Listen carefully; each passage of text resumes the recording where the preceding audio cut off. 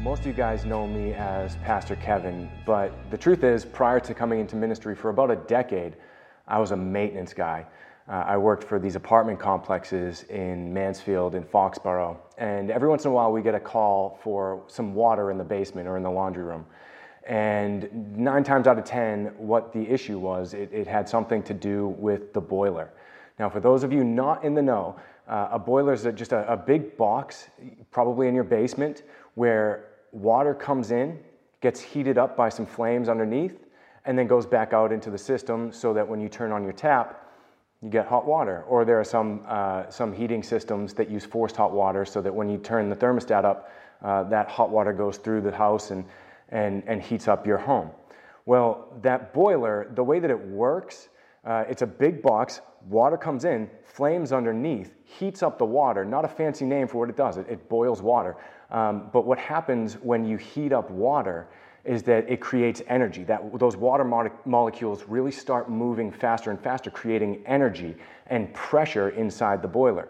Now, in an ideal world, when that's working properly, it's great. It comes in, it heats up, and it goes back out and does what it is supposed to do.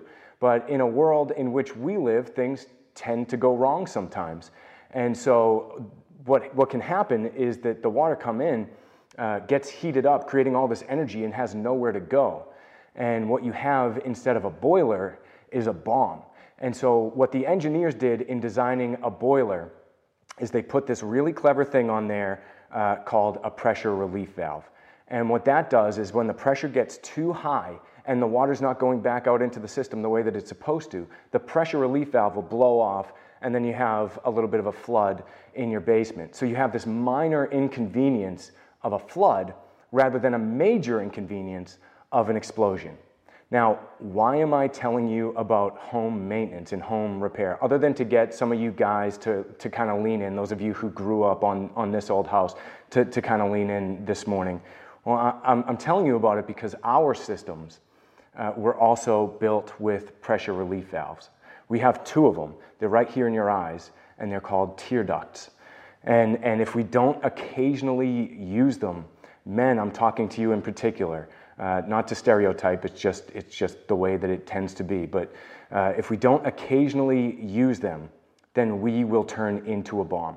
Or on the other side, we'll just unplug the system and let the pressure meter go flat. So we'll either turn into a bomb and explode, or we'll just go completely flat and numb, shrivel up, and become numb to reality. So we're continuing on our Trail Life series this morning, going through a couple of the Psalms of Ascent, which are Psalm 120 through 134, these songs that Israel would sing as a group as they walk the trail up Mount Zion to Jerusalem 3 times a year. And this morning we're going to be reading Psalm 130.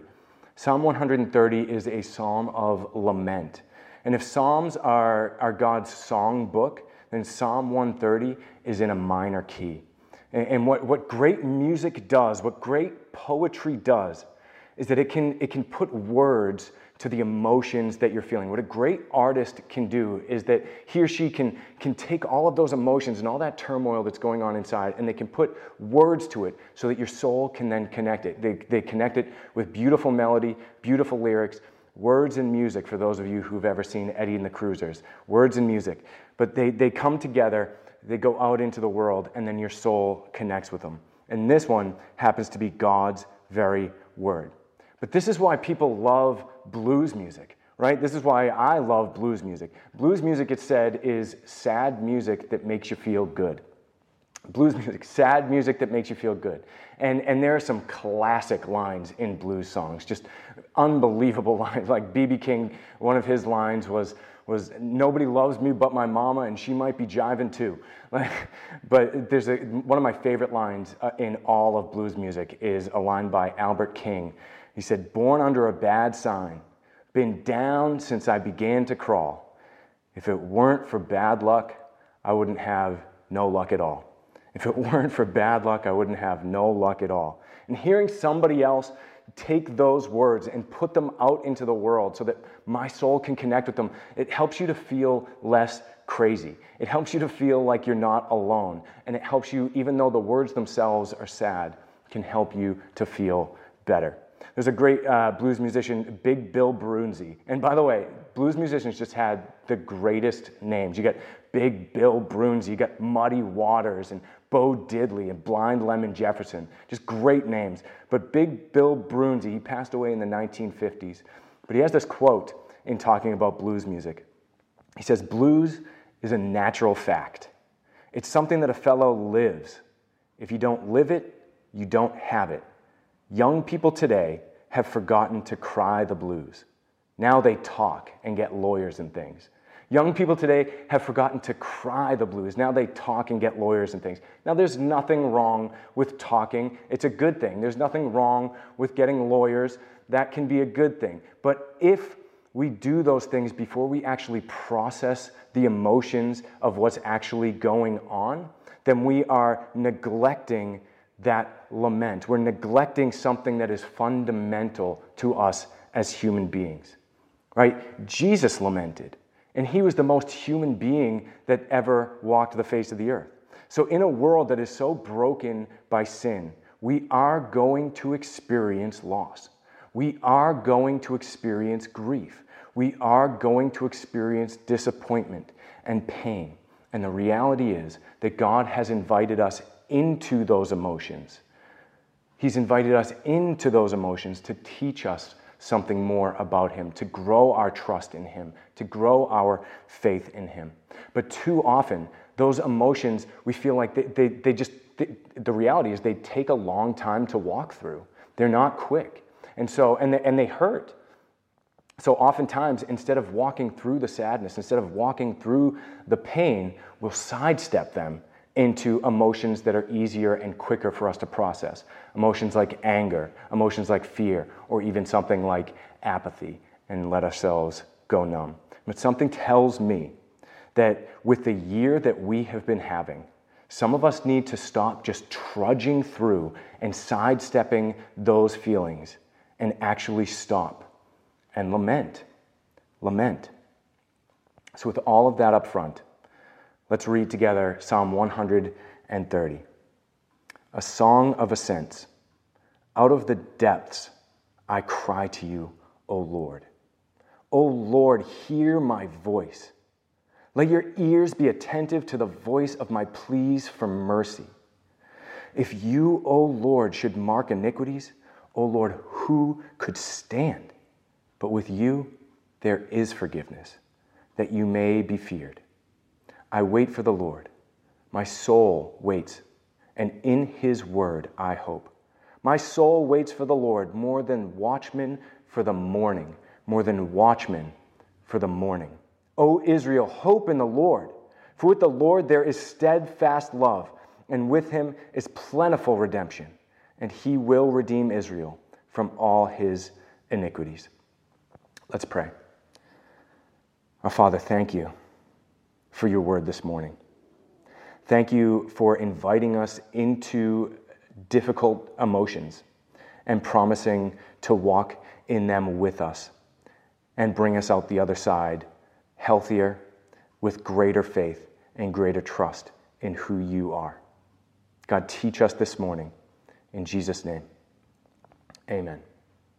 So you can see in just a quick reading through it, it is a lament, but there's hope. There's a lining of hope in there, and always with God, there is always hope, no matter what the emotion. But let's walk through it together and kind of break it apart a little bit. It's broken down into 4 parts. Verses 1 and 2 is a cry for help. Verses 3 and 4 are prayer for forgiveness, just a reminder that God does forgive. 5 and 6 is hope for God's intervention. And then 7 and 8 is a call of encouragement to others. Now, even saying that, just kind of breaking it down that way, it feels really clinical. It feels really cold. Like, this is a song. This is a song. This is something that's meant to go like in your eyes, through your brain, into your heart, and then out your mouth so that your whole body can experience it. Like, watch what happens when I do this.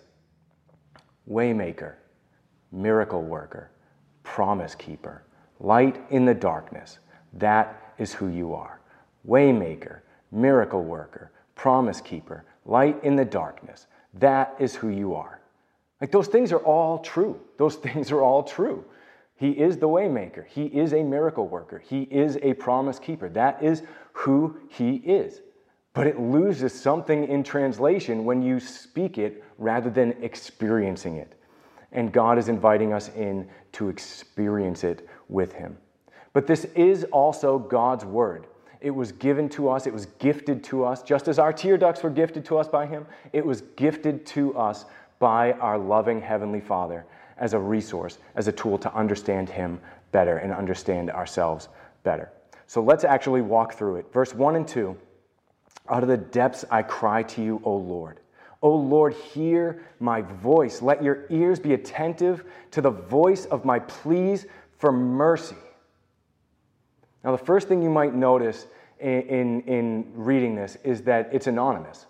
The author is anonymous, and the circumstances in which it was written is anonymous. Now, some of the Psalms of Ascent they're not anonymous. We know a few of them were written by King David. One of them was written by Solomon, but this particular one is anonymous, and I think that's intentional on God's part. Like, there was a day in reality, in history, where the psalm writer sat down with all of these feelings and penned these words.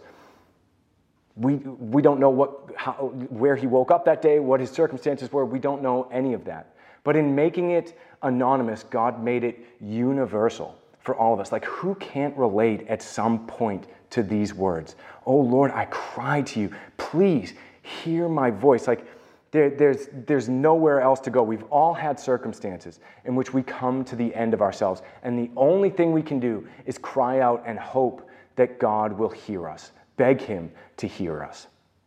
This is something that babies get right. This is something that we can learn from little babies. Like, Jesus said that if you want to enter into the kingdom of heaven, you have to become like the little children. Well, what he was saying in there is that little children understand that they are completely dependent upon their parents, especially babies. Completely dependent on their parents. All they can do is cry out. Like, infants aren't like, excuse me, mother, I'm quite parched, I could use a beverage. No, like, they're not running to the fridge to get apple juice for themselves. They can't. All they can do is cry and hope that somebody is going to come along and help them. So this is something that we can learn from children. They are dependent. And so often we feel like we are autonomous and we are independent and we got this. Don't worry about it. But the reality is God will often, or occasionally at least, lift that veil of autonomy and show us that in fact we are weak and we do need him. And that's good. And that's exactly where he wants us. Because the beautiful thing about being in the depths is there's nowhere else to look except for up. When you're in the depths, the only place to look is up. You can't distract yourself away from it. And what lament can do, a good lament, it intermingles emotions. It's not just sadness, and it's not just despair. It's this Venn diagram where sadness and beauty and hope and despair all meet and swim together and it's a stew. They all come together and they just resonate with your soul. We'll continue reading in verse 3 and 4. It says, if you, O Lord, should mark iniquity, O Lord, who could stand? But with you there is forgiveness, that you may be feared. So here we have this prayer for forgiveness. This prayer for forgiveness. And this sounds a lot like Romans 3:23, that all have sinned and fall short of the glory of God. If you, O Lord, should mark iniquities, O Lord, who could stand? All have sinned and fall short of the glory of God. And I remember reading that verse and hearing that verse fresh with like wet eyes, just opening them up to this brand new world of the kingdom of God, of Christianity, of Jesus as Lord, and thinking like just this assurance, all have sinned, and feeling the weight of that and the joy of knowing that I have been forgiven. But that can grow a crust on it over time. And Romans 3:23 can just be one more step on the road to salvation of when you're witnessing to somebody else. It can become clinical and it can become cold. But you, O Lord, should mark iniquities. O Lord, who could stand? This psalm writer is painfully aware at this moment in penning this psalm of his own shortcomings, of his own sinfulness. And he's dealing with it rather than distracting himself away from it. And so often we can feel that tinge of conviction. We feel that tinge of conviction. We can distract ourselves away from it rather than process through it, rather than allow God to do the work that he wants us to do. It's just so easy for us to distract ourselves away from it with TV or video games or even politics, just looking around the world. And none of those things in and of themselves are bad. But when God knocks on your door, the worst thing you can do is be like, God, actually, you know what? Now's not a great time. I'm level 750 on Candy Crush. Like I'm on a roll here. God, come back tomorrow. Or God, now's not a great time. I just have a couple more episodes to catch up on, and then we'll do business. The worst thing to do when God is knocking on your door is to say, just come back later, because you're going to numb yourself, and that knock won't be quite as loud next time. Now is not a great time. But the psalm writer knows who's knocking. This psalm writer knows who's knocking. He says, but with you, O Lord, there is forgiveness. He knows who he's talking to. He knows the characteristics of who God is. See, I can't ask for forgiveness until I accept that I've done something wrong, done something that needs to be forgiven. And God is gracious enough to tell us the truth. He is good enough to tell us the truth when we mess up. He's good enough to knock and say, hey, I saw that, and I'm here. There is forgiveness with me. Let's chat. But it hurts, and so we can sidestep it into a different emotion. It's so easy to distract ourselves away from our own issues and put them on other people. Like, God, actually, I'm glad you're here, because there's a lot of things that I've been meaning to tell you about those people over there. Like, look what's going on over on that side of the country. Oh, God, look what's going on that side. Look what's going on down the street from me. And God says, no, I see that too. I'm big enough to deal with them. But right now I want to talk to you.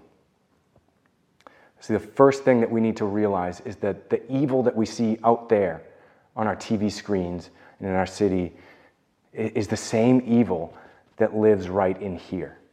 And God wants to do business with that first, so that then you can be a messenger of hope in a healthy way, rather than being a ticking time bomb.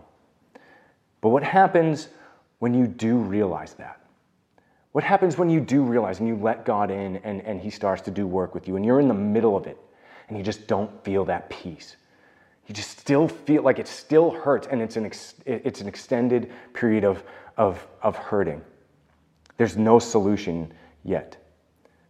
See, these emotions, they do take time. These problems, they do take time. They're not quick fixes. And that's why so often we don't deal with them. So what happens? We'll continue reading the rest of the psalm. Starting in verse 5, it says, I wait for the Lord.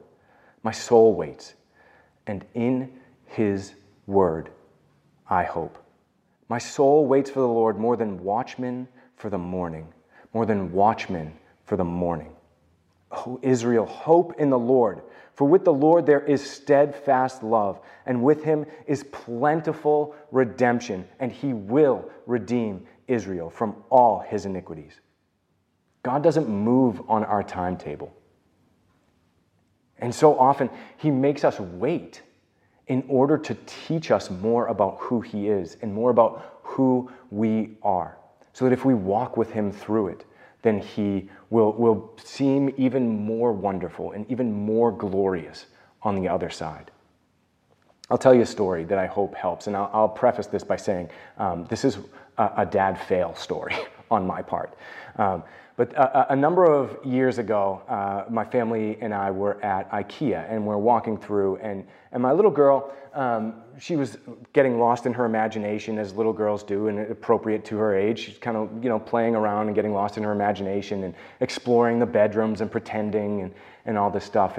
And as a dad, I'm like, all right, let's keep moving. You guys who've been to IKEA, you know how long that can take getting through when you know what you're getting. And so I'm like trying to gently nudge her and gently remind her to keep coming, and it happens a number of times. I'm like, I got Swedish meatballs to eat. Can we get along, get a move on here?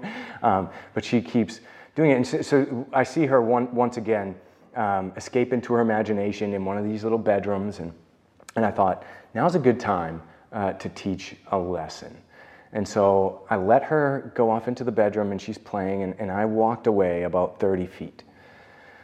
And the little bedroom is kind of tucked away in a corner, and I'm standing out in the walkway, and I'm watching her the whole time, and I see her, and I see the moment where she snaps back into reality. And she looks around, and she realizes, oh no, I'm alone. Oh no, I have screwed up. And she walks out into the aisle and looks around, and she doesn't see me. And I see the fear and the despair on her face. I'm a little girl lost in this giant place that I don't know where I am, and I don't know anybody. And I see her whisper these words, oh no. And she just turned around and went back into that little bedroom display where she felt the safest, I guess. And I'm watching with my father's heart. I'm watching her do this, and my heart is breaking. Because I'm transported back to when I was in 5th grade and I got lost at the 4th of July in Braintree, and there were 10 million people there. Might be an exaggeration, but there were 10 million people there, and I couldn't find my parents anywhere, and just the fear and anxiety and pain that I was feeling in that moment. And so I rushed over and I scooped her up into my arms, and she's like, Daddy, I'm so sorry. And I was like, sweetie, I am so sorry. I should not have done that. But the Father's heart that I felt in that moment tells me a little bit about our Father's heart when He sees us and we snap into reality and we realize I messed up. And He wants to run over to us and scoop us up and tell us that we're going to be okay, that we're still with Him. Like she thought that she was abandoned, but my eyes were on her the whole time. She thought that she was all alone, but I was with her. I was just, a few feet away. I had the whole situation under control the whole time. But what do we do in the meantime? Because so often, that moment between oh no and being scooped back up into our Father's arms is longer than 5 seconds, like it took me at IKEA to run back to her. What do we do when that oh no lasts a longer time? He says, I wait for the Lord. My soul waits, and in His word I hope. What we do, we cling to His promises that we are forgiven, that we are forgiven through Christ, that we belong to Him. We make Him hold up His promises because He is a promise-keeping God. And we remind Him, even though He knows, we remind Him. And in reminding Him, we're reminding ourselves that God is faithful. God, you have to do something. I don't know what to do. I'm at the end of my rope. God, you've promised never to leave me or forsake me. Please don't leave me now. God has made a covenant, and He will keep it. He will keep it. That feeling, think back to He says, more than the watchman for the morning, more than the watchman for the morning. Repeats it. So think about that, like the watchman waiting at night, just that uncertainty and that despair. He's waiting for the morning, because when the morning comes, there is safety. But that's also laced with hope, because every night of my life and every night that has ever happened came with a morning that followed. So there is hope. Morning is coming. It just might take longer than you would hope. Morning will come. And God's love for us, His steadfast covenant love for us, is not bound by my feelings towards Him at any particular time. It is bound by the death, burial, and resurrection of Jesus Christ. It's not bound by how I feel about Him right now. It is bound by Jesus, and nothing can break that. Nothing can break that. It's secure. It's secure in the resurrection of Jesus Christ. So you can enter into lament, and you can enter into pain, and you can enter in with hope, because we have a Savior who knows what that feels like. Just like when I saw my little girl, my imagination, my mind went back to when I got lost at the 4th of July. Jesus knows what despair feels like. Hebrews chapter 4 says, since then we have a great high priest who has passed through the heavens, Jesus, the Son of God.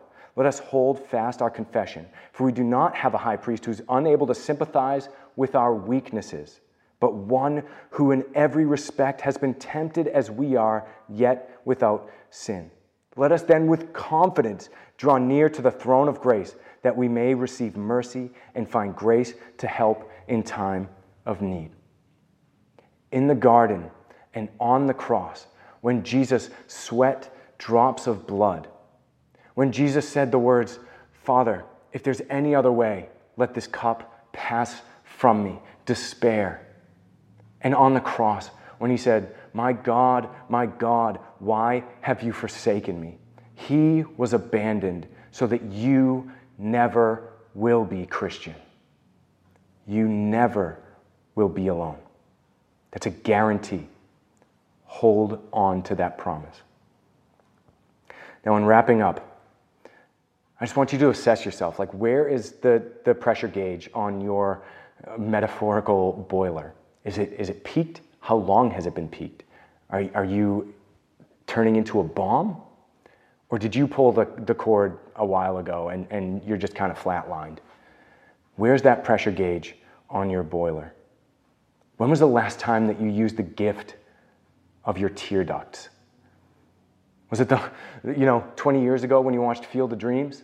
When that's like the only movie that it's acceptable to cry during for guys, and even that, it's just like one single tear that you can just wipe away.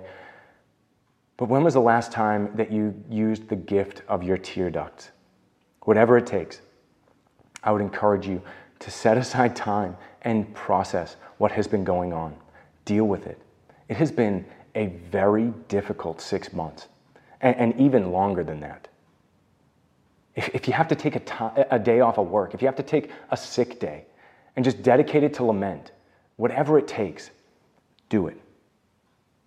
If you've just been trying to trudge through and I just got to get to the next thing, like I just got to get to tomorrow, you're going to blow up or you're going to become numb. And neither of those are an option for you, Christian. So in wrapping up, I love how this psalm ends as this communal hope in the Lord. This is something that we need to do together. We need to consistently and constantly remind one another that God is faithful, that He will not abandon you. So I just want to read this over you guys. O Israel, hope in the Lord. For with the Lord there is steadfast love, and with Him is plentiful redemption, and He will redeem Israel from all his iniquities. O Charles River Church, hope in the Lord. For with the Lord there is steadfast love, and with Him is plentiful redemption, and He has redeemed you from all your iniquities through Jesus Christ our Lord. Amen.